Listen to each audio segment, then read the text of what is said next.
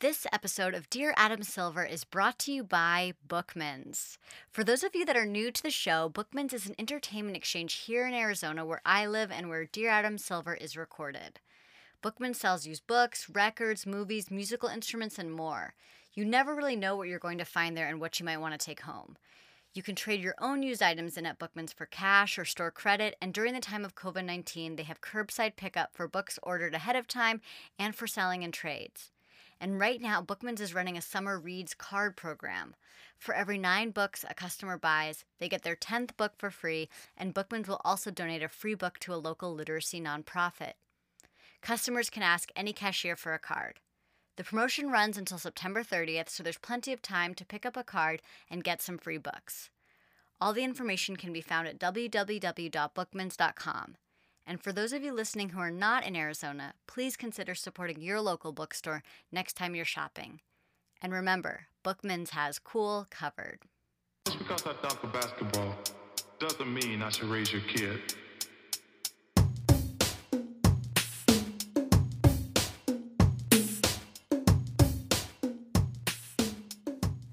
Hello, and welcome back to Dear Adam Silver, a show about sports, art, and the space they share. My name is Abigail Smithson, and as always, I am your host. My guest today is Sierra Ingram. Sierra is a videographer and editor at Slam Magazine in New York City, where she is currently based. She came to basketball first as a player, and now she is a filmmaker who works to capture life through the lens of the arts, music, and basketball culture.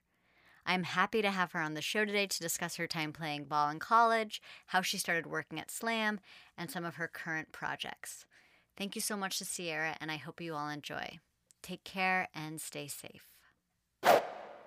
So, Sierra, I of course reached out to you because of what I saw on your website and your career as a videographer and editor at Slam, and but since talking to you, I'd love to sort of hear more about how you arrived at where you are in regards to your relationship with basketball as a creative person and how your time with basketball started and began.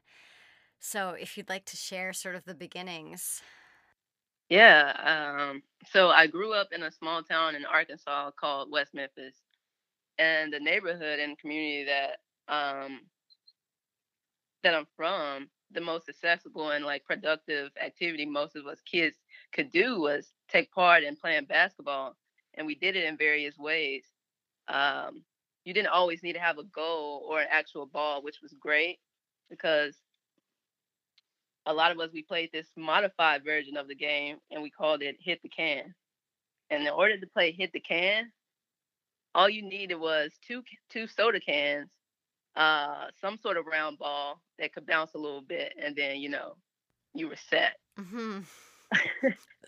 So with the game, you like both you guys take the can and you crush it. You crush it to get it as flat as you can, and then uh, you and your opponent, you would face each other, and you would like put maybe about 10 feet of space between each other, and you would set the can down on the ground, and basically you're tossing the can from side to side, trying to hit each other's can, and whoever hits the can the most times or makes it to 12 or whatever wins. So Okay. So, I mean, was this a game that came, I mean, did you enjoy it because you were good at it, or was it just something that you liked to play separate from being a competitive person? I think I liked it because um like I mentioned, basketball was just everywhere in my community. And also, yeah, I'm an extremely competitive person, and I'm starting to realize that everything isn't a competition. But that was actually one of my first memories of basketball was hit the can, and then from there I would go to watch games with my dad and my family. We'd go watch my cousins play at excuse me, boys and girls club basketball games, and I was just I just remember just wanting to play and waiting my opportunity to play Yeah. the games. And when I finally got the opportunity to play the game, organized wise, it was like my sophomore year of high school, and it was truly a life changing experience for me. It was like the first time in my life that I was given the opportunity to travel out, outside of my immediate community and neighborhood Mhm. in the surrounding areas, and it opened like a lot of doors for me to meet different people of different backgrounds and life experiences. And I think this moment, like coming into basketball, I know I came into it to actually playing it organized a little late, but I think coming into it at this moment in my life, it was also around the time that the internet was starting to, be a thing. Sure. And then I realized that, the game was more of a network, and it was like a community, and like the game itself was more like a piece of art or a centerpiece to, use as a tool to start a conversation to truly get to know someone. So that was my experience with basketball, and I think that's kind of what made me fall in love with it was the opportunities and to meet different people of different backgrounds. And yeah, the competitiveness for sure. Right. So, I'm so on board with what you said about sort of. I mean, I love watching, if not playing the actual game, but just this idea of what basketball means beyond that, and how it is this uh, connector in many ways between different people, between different groups. That it has this power to transcend. And I'm wondering just a little bit about your actual playing career. So in high school, what positions did you play? What is the aspects of the game that you loved that were your sort of favorite? All right. So in high school, I played small forward, and small forward is like the most versatile player, I would say. Mm-hmm. That person can play pretty much 1 through 5 if they wanted to. But my main positions were the 3, the 4, and the 5. And so what I found to be my gift in basketball was I was very fast and I can jump high. And I was strong. I could take a lot of, bumps and things like that. And Mm-hmm. so the thing that I loved about that was like I could out jump and I could outrun anyone. It was just a way for me to kind of flex, Yeah. like, and I was known mostly for getting rebounds or, in my defense. And everybody, I remember when I got to college, the thing was people would just want to see me jump. Like they would come just to see me do a layup because it looked like at any moment that I could dunk. And that's kind of crazy because I'm 5'8" and Wow. Yeah. I was up there. Wow. That's so interesting. So the possibility of a dunk brought people out. Yeah. And I mean, I think that's what actually kept me playing for a long time too, is just because I was convinced that I was going to dunk at some point during my career. Mm. But it never happened. The only thing I came close to dunking was a tennis ball at practice. So I got Okay. that under my belt. Wow, But yeah. I was actually just watching that video that you produced. Let me pull it up just to get the names right. That's on your website about the two girls that play at the high school in. oh, at Blair Academy, Yeah, and those Elma Lear. they're going into their senior year, and they were talking about just where they want to see um, the women's game, how they want to see the women's game progress, and where they want it to be in the next 15 years, and what they want to be a part of as they go into their professional careers. And they mentioned the dunk there at the end, like, hey, sorry that it's not. Physically possible for us to dunk. um, that doesn't mean that this game is not still, very It's a great entertaining and game. thrilling to watch women play. Right. And some of the comments that, I see is that the reason women's basketball isn't as popular is because they don't dunk. But if you actually take the time to watch some of these women and girls play, you're gonna be really blown out of the water because Hmm. they can hang with probably any guy that you put on the court. So yeah, I'm excited to see the evolution of the women's game. So I'm pretty sure within the next couple of years, there's going to be more girls dunking.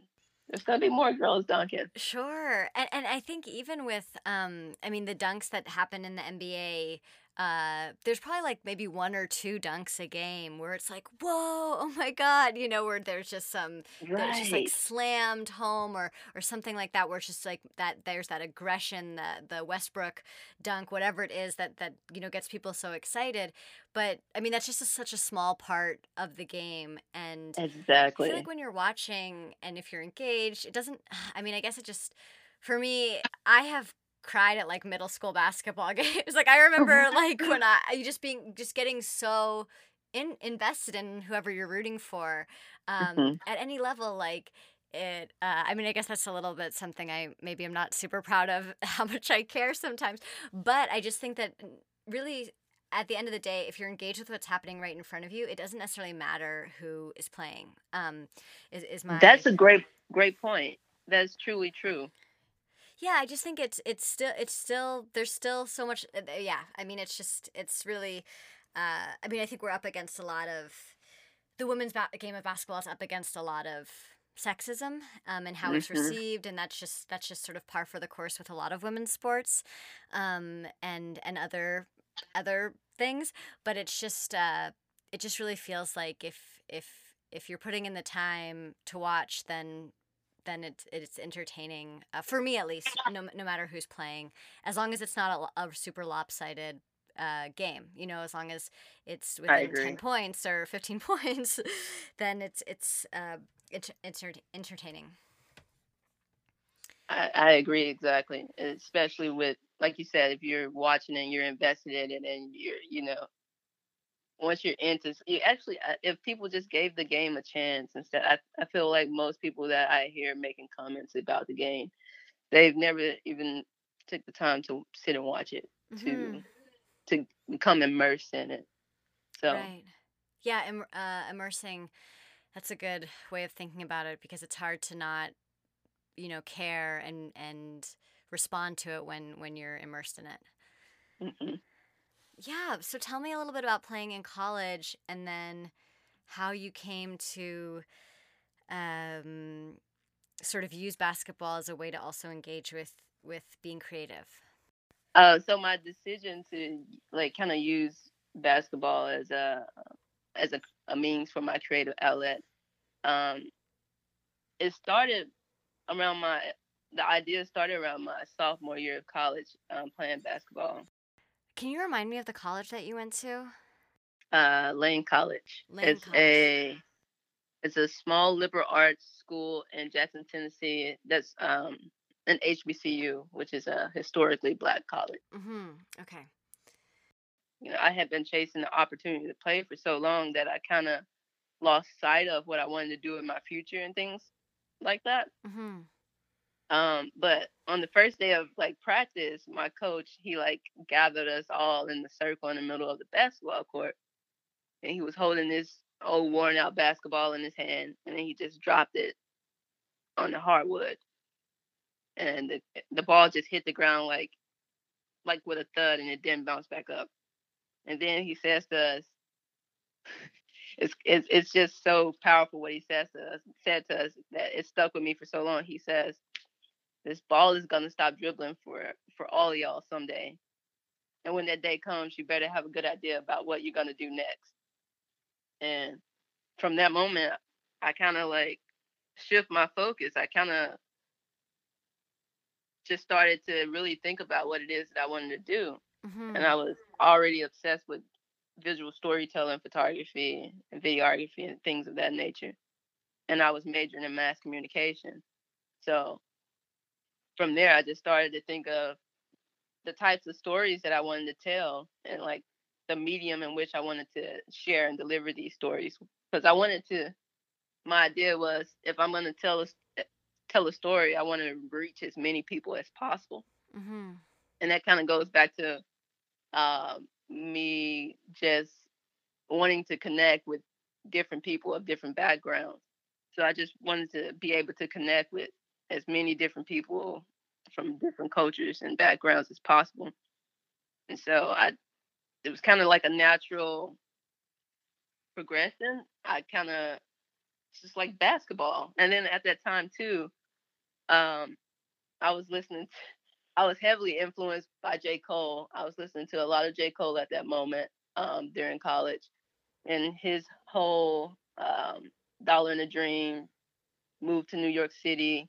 Hmm. He had a hoop dream as well, and then I clicked for him. I was like, okay, the mecca of basketball is in New York, and creating most of advertising and creativity comes out of New York. So it's kind of a no brainer to me. My senior year, I just finally like decided that I was going to move to New York to pursue um, filmmaking and basically capturing the game of basketball culture through photography and videography. And so that's how I kind of came about into the basketball space of creativity that in that way. You had mentioned that you had this interest in sort of visual communication and photography as you're already as you're moving through college, and I'm just wondering what attracted you to that medium versus painting or sculpture or just another sort of visual art form. I think what attracted me more to that medium versus painting or being a sculptor or a drawer was it comes back to the internet as well. Hmm. I used to on my basketball trips. I was the only person who would bring a camera everywhere just because I was so obsessed with capturing moments and sharing them on my MySpace, and Right. and so it's just like I was in a way kind of being a sports photographer then, but I just didn't know it. So I would just curate these albums and put, the early stages of MySpace and Facebook. It was just you upload a photo and you put a caption, and that was it. It kind of was no comments or anything of that nature. It was just albums, and so I was really obsessed with capturing as much content as possible because in my mind I just wanted to not only remember these moments to capture the story of this moment that I was in because I even as a young person I was always obsessed with story and telling stories. So Hmm. this was my first way of being able to share a story with people, whoever was my friend on MySpace and Facebook. Right. So it kind of translated to, I think it translated naturally to videography. And um, I think filmmaking kind of came into play in college. Taking mass communication courses, I was just trying to figure out what was the best medium because I realized there was limitations with photography and there's limitations with um, videography as well. I think I was just more trying to find a more structural approach to storytelling. So tell me a little bit about getting to New York and how you interacted with sort of street basketball culture there. Getting to New York, like I mentioned, after my senior year of college, it was kind of like I had made my mind up that I was going to move to New York. I didn't know anyone out here. I just knew that I wanted to be a creative and that the mecca of basketball is New York. So I think my initiation or my approach to capturing um, photography on these various courts throughout the city was I kind of look like a basketball player, like I'm lanky. Um, I wear basketball shorts and I had a camera. Hmm. So I kind of think that was just like, okay, You're in. she's cool. Um, so I would just show up at these random courts, and just talk to people and get to know them and get the okay to be like to sit there and take photos. And I would, I think most of the time it was like no one would say no. I don't think I ever got a no. I think everybody was always for it, but I I know in the beginning everyone was always just like, oh yeah, if you could share photos with me too, so I can put on my Instagram, Mhm. then yeah. So they would let me do little small sessions with them just in return to, get that digital copy so they can, curate their own Instagram post. So that's kind of how it all started, how I got into it, and yeah, I kind of just, I don't know, fit the dime. Right. Yeah, that's so interesting. I know we talked about this before a little bit. Just the sort of the level of comfortability you have as a basketball player, sort of showing up at these spaces that maybe you're not totally familiar with, but there's basketball happening there. Mhm. And as a basketball player, like you said, you were wearing the basketball shorts and all of that. That's kind of a way to build a bridge that might not have been there otherwise. Because I've totally hung out on street corners for hours watching basketball games and just like darted around the court, just like not, just because I didn't know anyone that was playing, and as a non-player, it's can sometimes there can be some hesitancy there about how to, Yeah, how to engage. So yeah, I think that's such a good thing to sort of uh, notice or keep in mind is that access that comes, or and that what you feel as a former basketball player as well. yeah, yeah. I think definitely having that background of being a former basketball player definitely helped me out in a lot of the situations. And thinking about it now, I'm wondering if I didn't play basketball, would I have been comfortable enough to approach these courts or people and do what I did? So yeah. Yeah, I mean, it's really, it's a tricky thing. So what were the courts that you were going to when, I mean, to make most of your images? Did you go to the same courts over and over again in New York, or were you going to different ones, once or twice, or how was it working? I kind of picked this. It was four that I would go to often. There was two courts in Brooklyn and Bed-Stuy that I love because I live right down the street from it, so Mm-hmm. it was like an easy commute. But some of the more popular ones that I went to was, of course, West Fourth Street. I feel like you can't miss that one. Sure. Um, and then Dykeman and Rutgers Park, which is both are out in Harlem. Mm-hmm.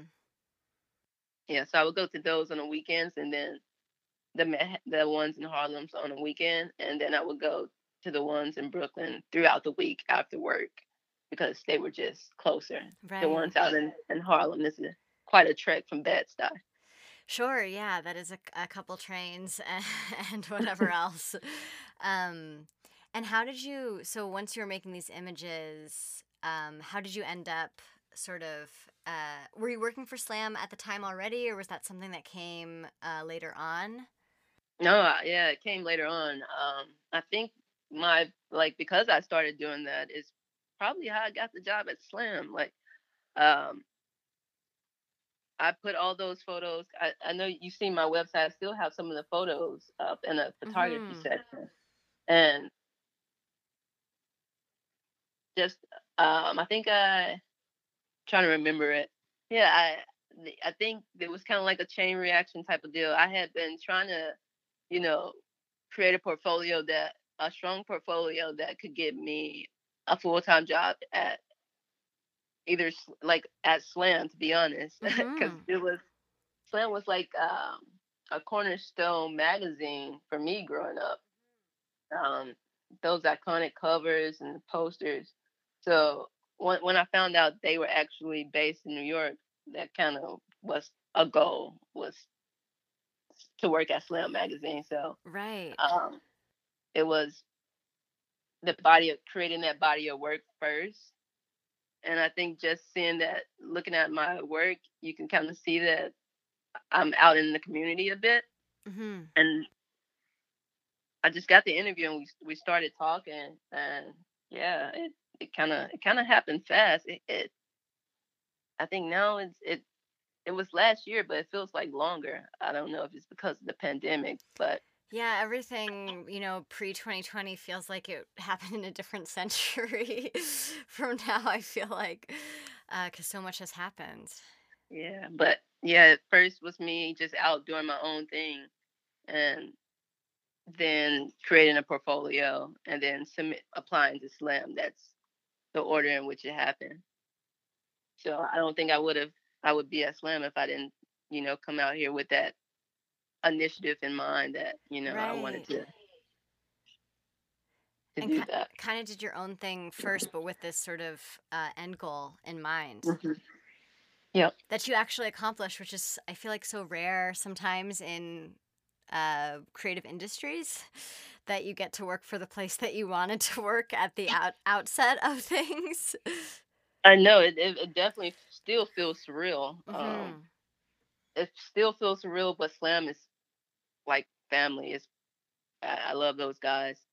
It still feels very surreal. Someone, especially coming from where I come from, a small town in Arkansas, um, where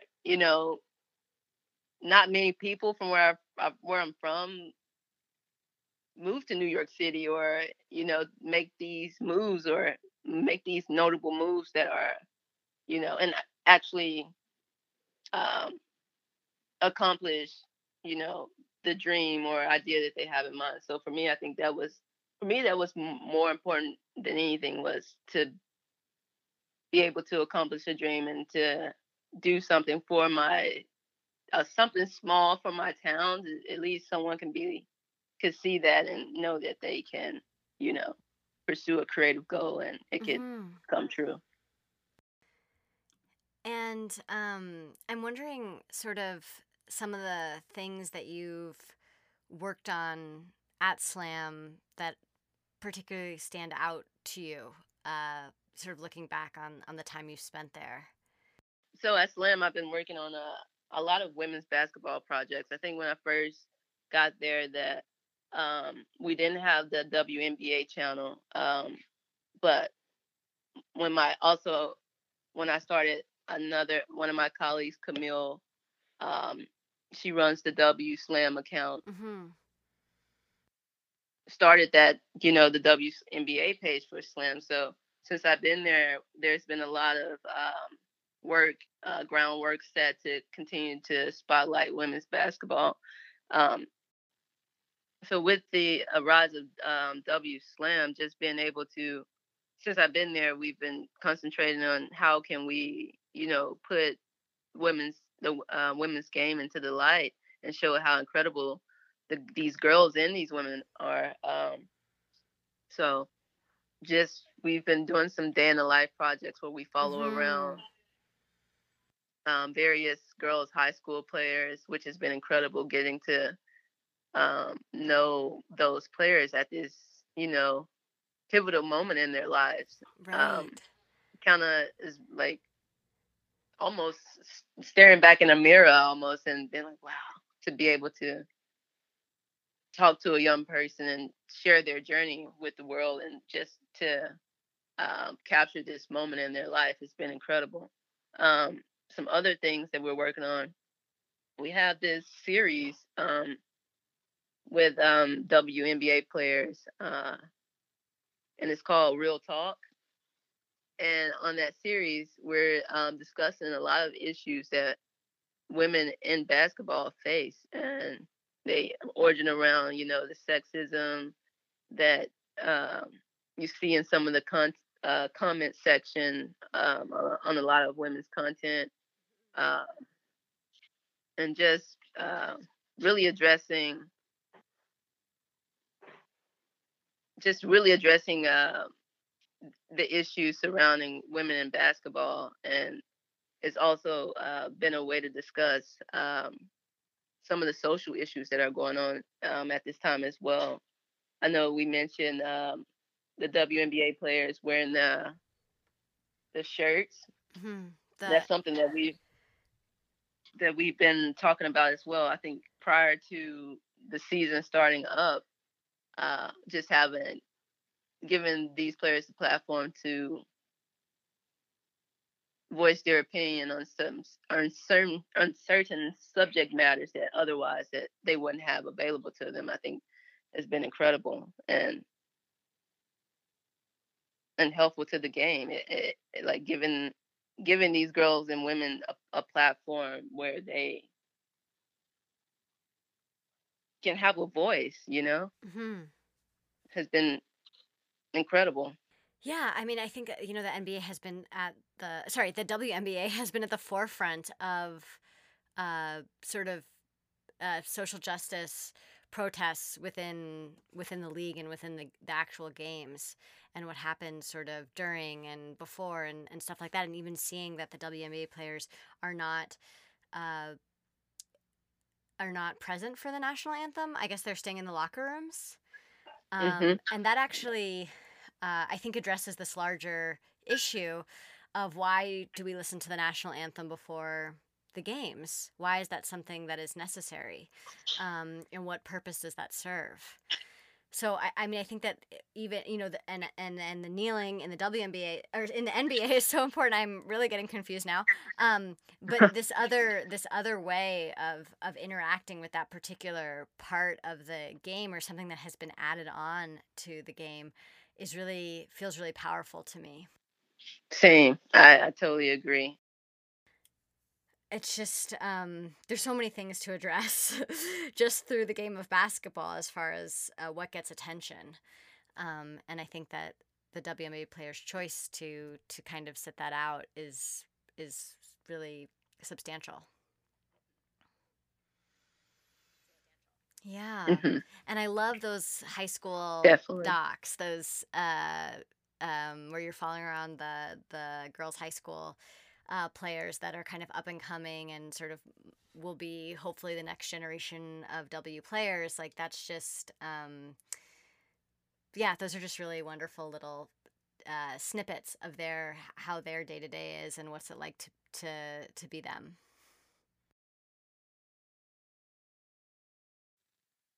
Yeah, I think too, those are just so important, especially too for, the next generation after them.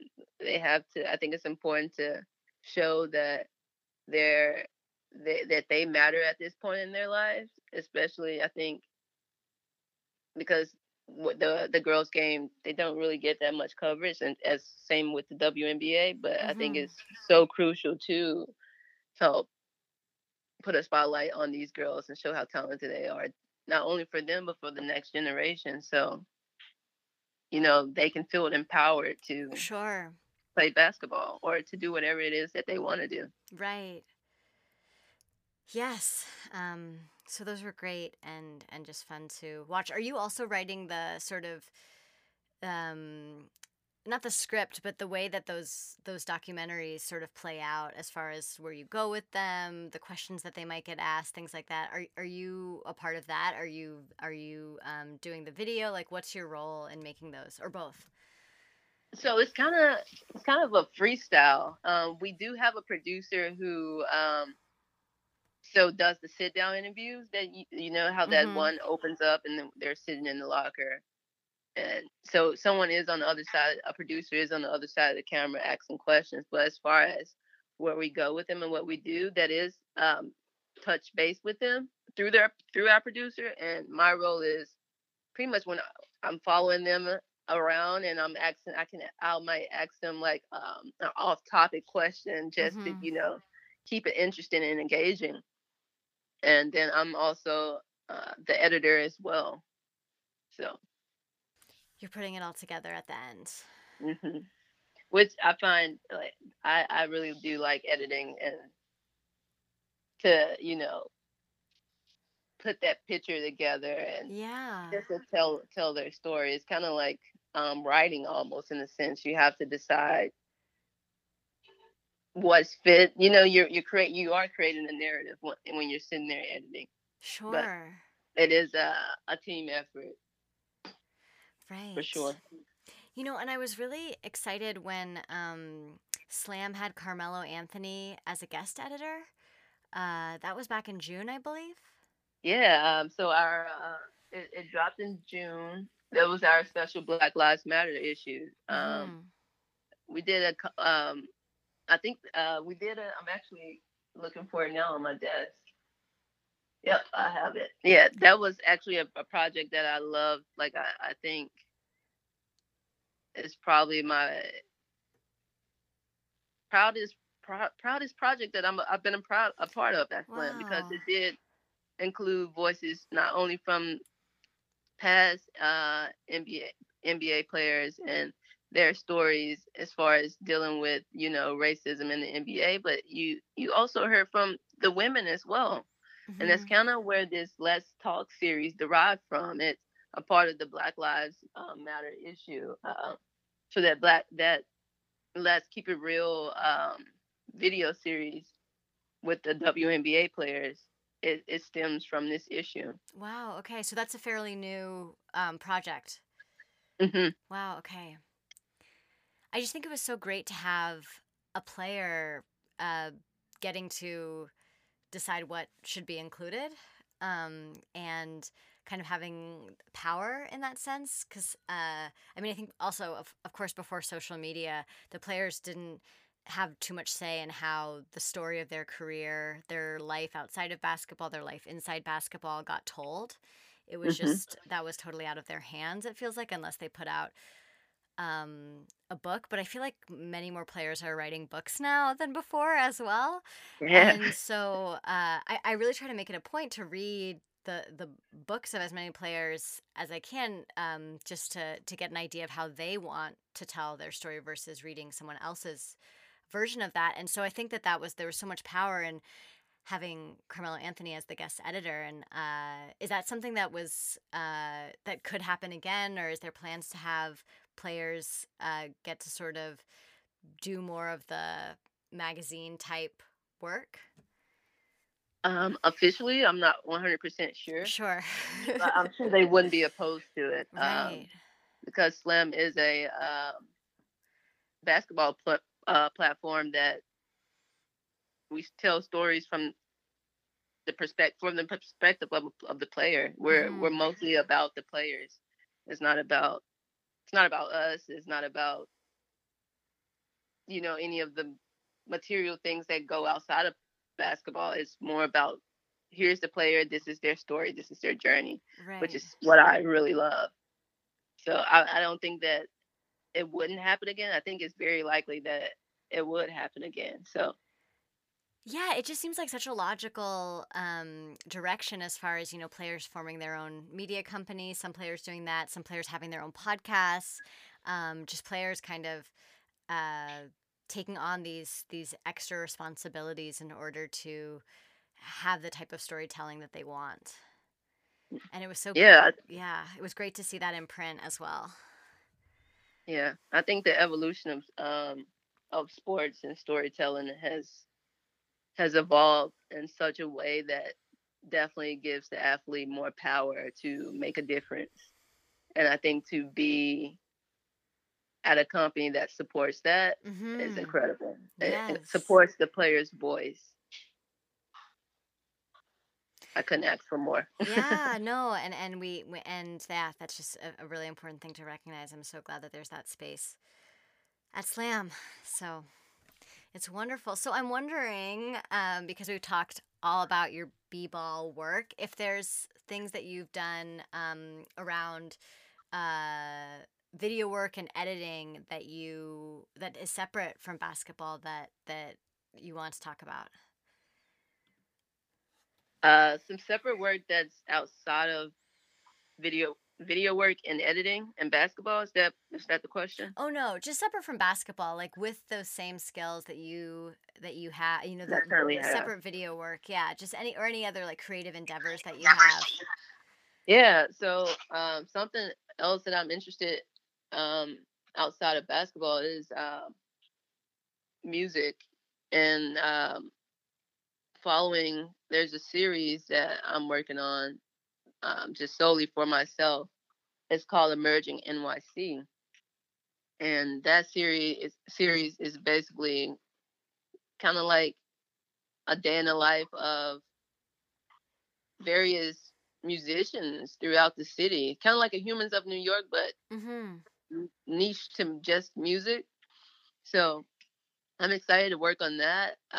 There's an incredible artist that I've been working with on a couple projects, and her name is Ileana. So I totally recommend anyone who's interested to go take a listen to. a single that she has out now called Voices. She has a very soulful tone, old school tone. Um, and then also, I'm really just working on honing my writing skills and working on a screenplay. So that's something that's exciting for me, and that I'm really focused on outside of basketball. It's a basketball story. Sure. I feel like for me, as a filmmaker, as a creative, I think there's this one, I think every artist has one story that they have to get out before they can move on to something else. Mhm. And for me, this story that I'm writing in the form of a screenplay is that story I have to get out, and so I'm excited about that and where it's going. Um, Right. Did we talk about Love and Basketball when we talked the first time? did we talk I'm about love and basketball? I thought it just sounds familiar, like it came up recently for me, and I'm wondering if it was with you because that's just I think like it a defining film in my life. I think it did because I said that it was a basketball film that I'm working on, and I said that I kind of shot down loving basketball, and you were Sure. like, but everybody loves loving basketball, but I think the issue with it for me is that it's a woman's story with basketball, but yet it's tied Mhm. to a male character, and Right. and because also I don't know, there's not many basketball movies out there that um fictional basketball movies that depict a female basketball player. No, absolutely. And I think I think that's why the story is itching at me, and it's like it has to be out because I'm just like the world needs this account now. Yeah, that's so interesting. That's such an important thing to remember. I mean, and just even though the Love and Basketball is centered around a woman's story, basketball is so wrapped up in her love for Quincy that yeah, I think what you're working on sounds like it would fill a vacuum. Yeah, and not to knock love and Of basketball course, no. too, but I mean, I can never change that it's a important film to me, but also, it is. It is. we need all to Because like. also, Oh, go oh ahead, my bad. I please. was just gonna say also like it was I think I'll give Love and Basketball its credit. It was the first basketball film where we got a peek inside the women's locker room, like into girls. Mhm. It did that for us. And I think it was it before? I think it was telling Monica's life before the WNBA was started too. So it was also showing you the opportunities um that are available to women, girls growing up and playing basketball. It was just the first time you'd be like, oh, I can play beyond high school. That's what it did for me. So Right. Totally, and I think also just that Monica loves basketball so much more than Quincy does in a way that we normally it's seen that I mean I think that of course that is shifting and that has shifted but just that like sports are a male space whereas by the end of that movie it's clear that that was never really what Quincy wanted to do and it was always what Monica wanted to do. right. Yeah. Yeah. It is good. I mean it's mostly just like it's great romance and it's heartbreaking Yeah. and it's um It's a great movie. it I'm is. not I Oh, just it has want a to make it great clear that I'm not soundtrack. knocking it. No, of course, it has a great soundtrack, but just like everything else, it leaves space for other films to and screenplays or however you know your writing manifests itself to kind of fill that space about what it means for a woman to pursue basketball and to love basketball and be a part of the basketball world without it being attached to a man. Hmm. Yep. Mm. Yeah. I'm excited. Whenever that comes to be, let me know. I actually just had today. I'm taking a fiction writing course, and that it was workshop. We workshopped it today, and the feedback was incredible. So I'm excited to just continue on with it. Yeah. And is it at all if I could ask, is it biographical? No. Okay. Well, it's every they say every work Sure, of sure, fiction sure. is inspired, but it's not biographical. There's little moments where you know I'm inspired by my life, Mhm. but I'm keeping it totally away from me as possible. Right. Yeah, I it's was its own just thing.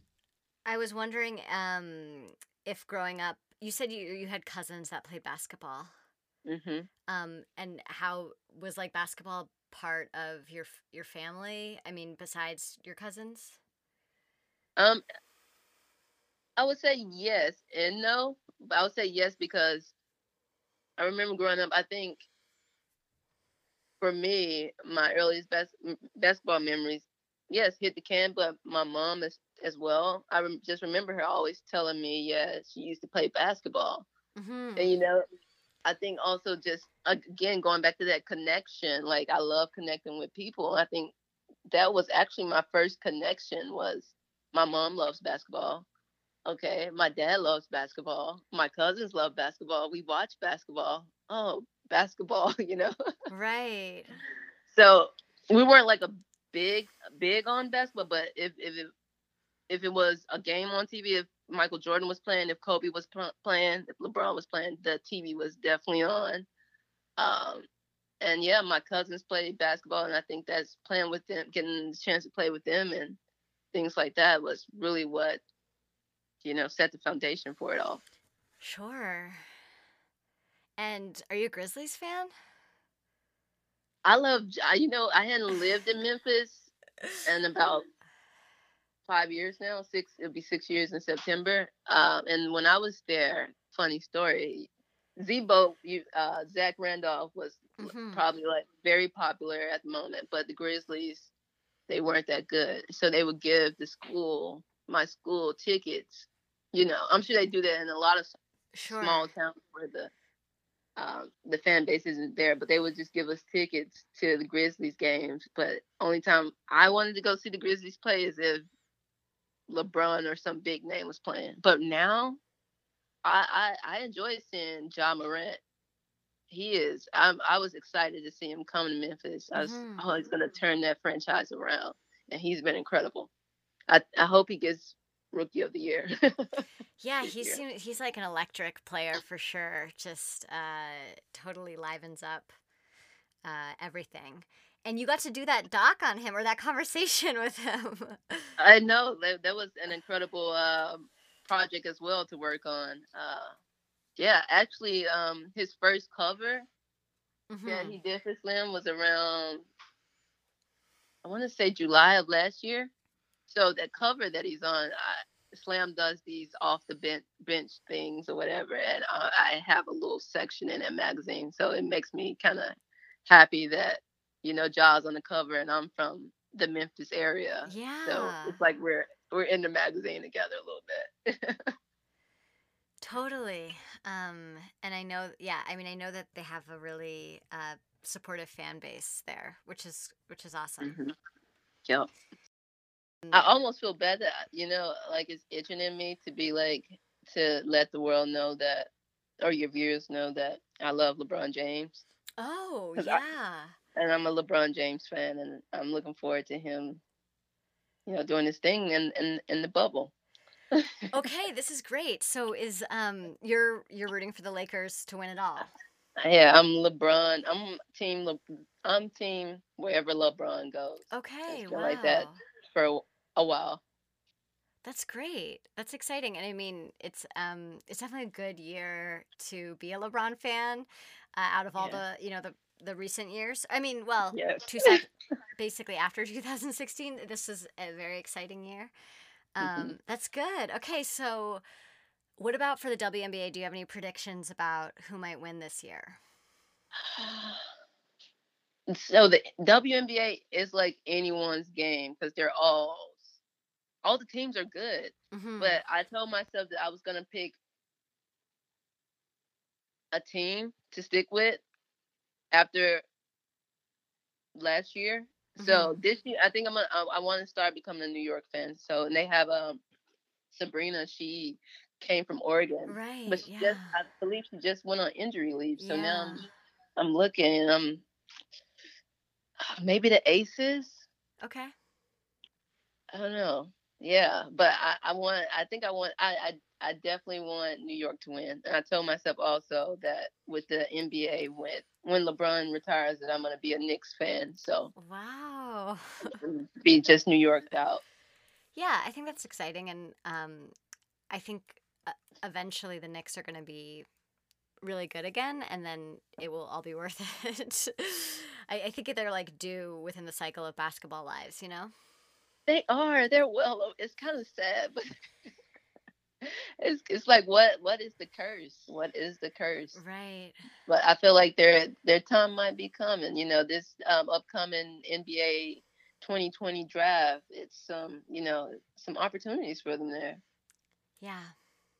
Who We'll see. do you have a favorite WNBA team or NBA team? So, I'm a Warriors fan. I grew up in the Bay Area, Oh and my, so yeah, I'm so Abigail, sorry about that, Sierra. Abigail. It was gonna come out one way or another.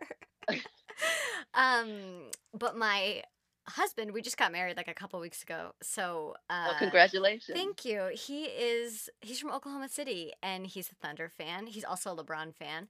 Okay, And I like your husband yeah, a he's a lot. good guy. So, No, I like you this well, Abigail. I won't hold the Warriors against you. No, I totally get it. But with the Warriors being out this year, I just decided I'm going to root for the Thunder because there's been so much animosity between those teams the past few years, especially, when Kevin Durant left to go to the Warriors. It was like, that was a couple of rough days in our relationship. So I was like, I'm going to step up and root for the Thunder because the Warriors aren't in this. And then, of course, my husband Eliseo is rooting for the Lakers, like because he just loves LeBron so much, and Westbrook left, and it's not the Yeah. same. The guys that he sort of came up with when he was a fan just aren't there anymore. Yeah. So now I'm rooting for the Thunder. He's rooting for the Lakers, and then of course the Suns. I don't think they've lost a game in the bubble, so it's like our regional team is killing it. The West Coast is definitely where it's at right now. Yeah. So I don't even, I mean, I can't even root for the Suns properly now because I'm too much of a bandwagon fan, even though I live close to them. I just have never been to one of their games. Like, I haven't paid too much attention, especially because they're never on national TV. True. So it's hard to, and I don't have regular TV, so it's hard to watch them. Anyways, I'm just making excuses at this point because I No, wish no, now. no. I wish that I had You're watched telling more me. Suns games. Oh my Oh, gosh. I love this conversation. Yes, there's a See lot of what feeling there. basketball does. See what Yes, basketball does. absolutely. And so I think for the WNBA, I am, and I have rooted for them in the past, but I'm gonna go all in with the Mercury, because I'd love to Okay. see, just like they've been competitive for the past few years, and it'd be great to see them go all the way. Yeah. The Mercury. They're who is it? I'm trying to think. I think I was just talking about them. Let me do a quick. Is it Diana Taurasi? Yeah, she's their point. I mean, Yeah, and Brittany Griner, right? Yes, yes, yes. Yeah, that's tough. Yeah. See, the WNBA, I think the teams are so like balanced Mm-hmm. that it's just like it's truly anybody's game, and even more, it's gonna be competitive, and it's just like watch it, just watch these women work. Right. And actually, really, I mean, I think and I'm saying this as a Warriors fan, but the finals in 2017, 2018 were not super intriguing finals to watch. And like at that For the NBA? Yeah, between the Warriors and the Cavs. But that whole time, like the WNBA had way more interesting finals. And so I think that there is of course like imbalance in talent as we see in most leagues, but in the NBA it can be so extreme, and so it's just great to see like more competitive games more often. Yeah, at the I highest agree. level, yeah. So, yeah, that's about it. I'm glad we got that off our chest. I We needed to have know. that conversation. I'll be thinking of you when I'm rooting against the Lakers, depending on who they're playing. Probably won't. I appreciate that. Yeah, I of appreciate course. that. Well, see, I actually have this rule where I just always root against the Rockets. Like, that's my team where I put all my anger. They, like, can't do anything right for me. So, yeah, there are some circumstances where I will, of course, root for the Lakers. I feel that. I think my team that I root for, at least for the last couple of years, to not make it, root against them, is your guys. So the Warriors. Yeah, well, Just they does fulfilled something to that me. for you this year in a real way. Oh gosh, just the finals last year were really painful watching them go out like that. And then I don't know if there's ever been another team in history that's gone from so competitive to so the bottom so fast. Oh my goodness, everything about that just did my heart. It healed it. Oh It my healed it god. a little bit. Wow. Just a Okay, little so bit. we have to play horse when I come to New York too. Yes, we will. Okay, We good. definitely will. That's my thing that I've been thinking of trying to, because so many of the people I've had on the podcast, like I've never connected with in person even before the pandemic. So now I really want to make a point of meeting them and then also playing some horse. I'm down for it. I'm always down for it. Good. Okay. I'm not super competitive, but I can handle it if you are, and I can talk some shit if I need to. Well, the beauty of horse though is that it's not even really about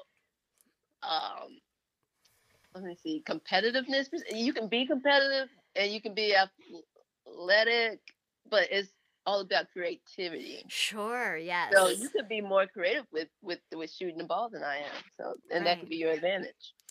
Just so you know, I do potty shots. Like that's a thing I'll whip out in horse. That is a tough shot.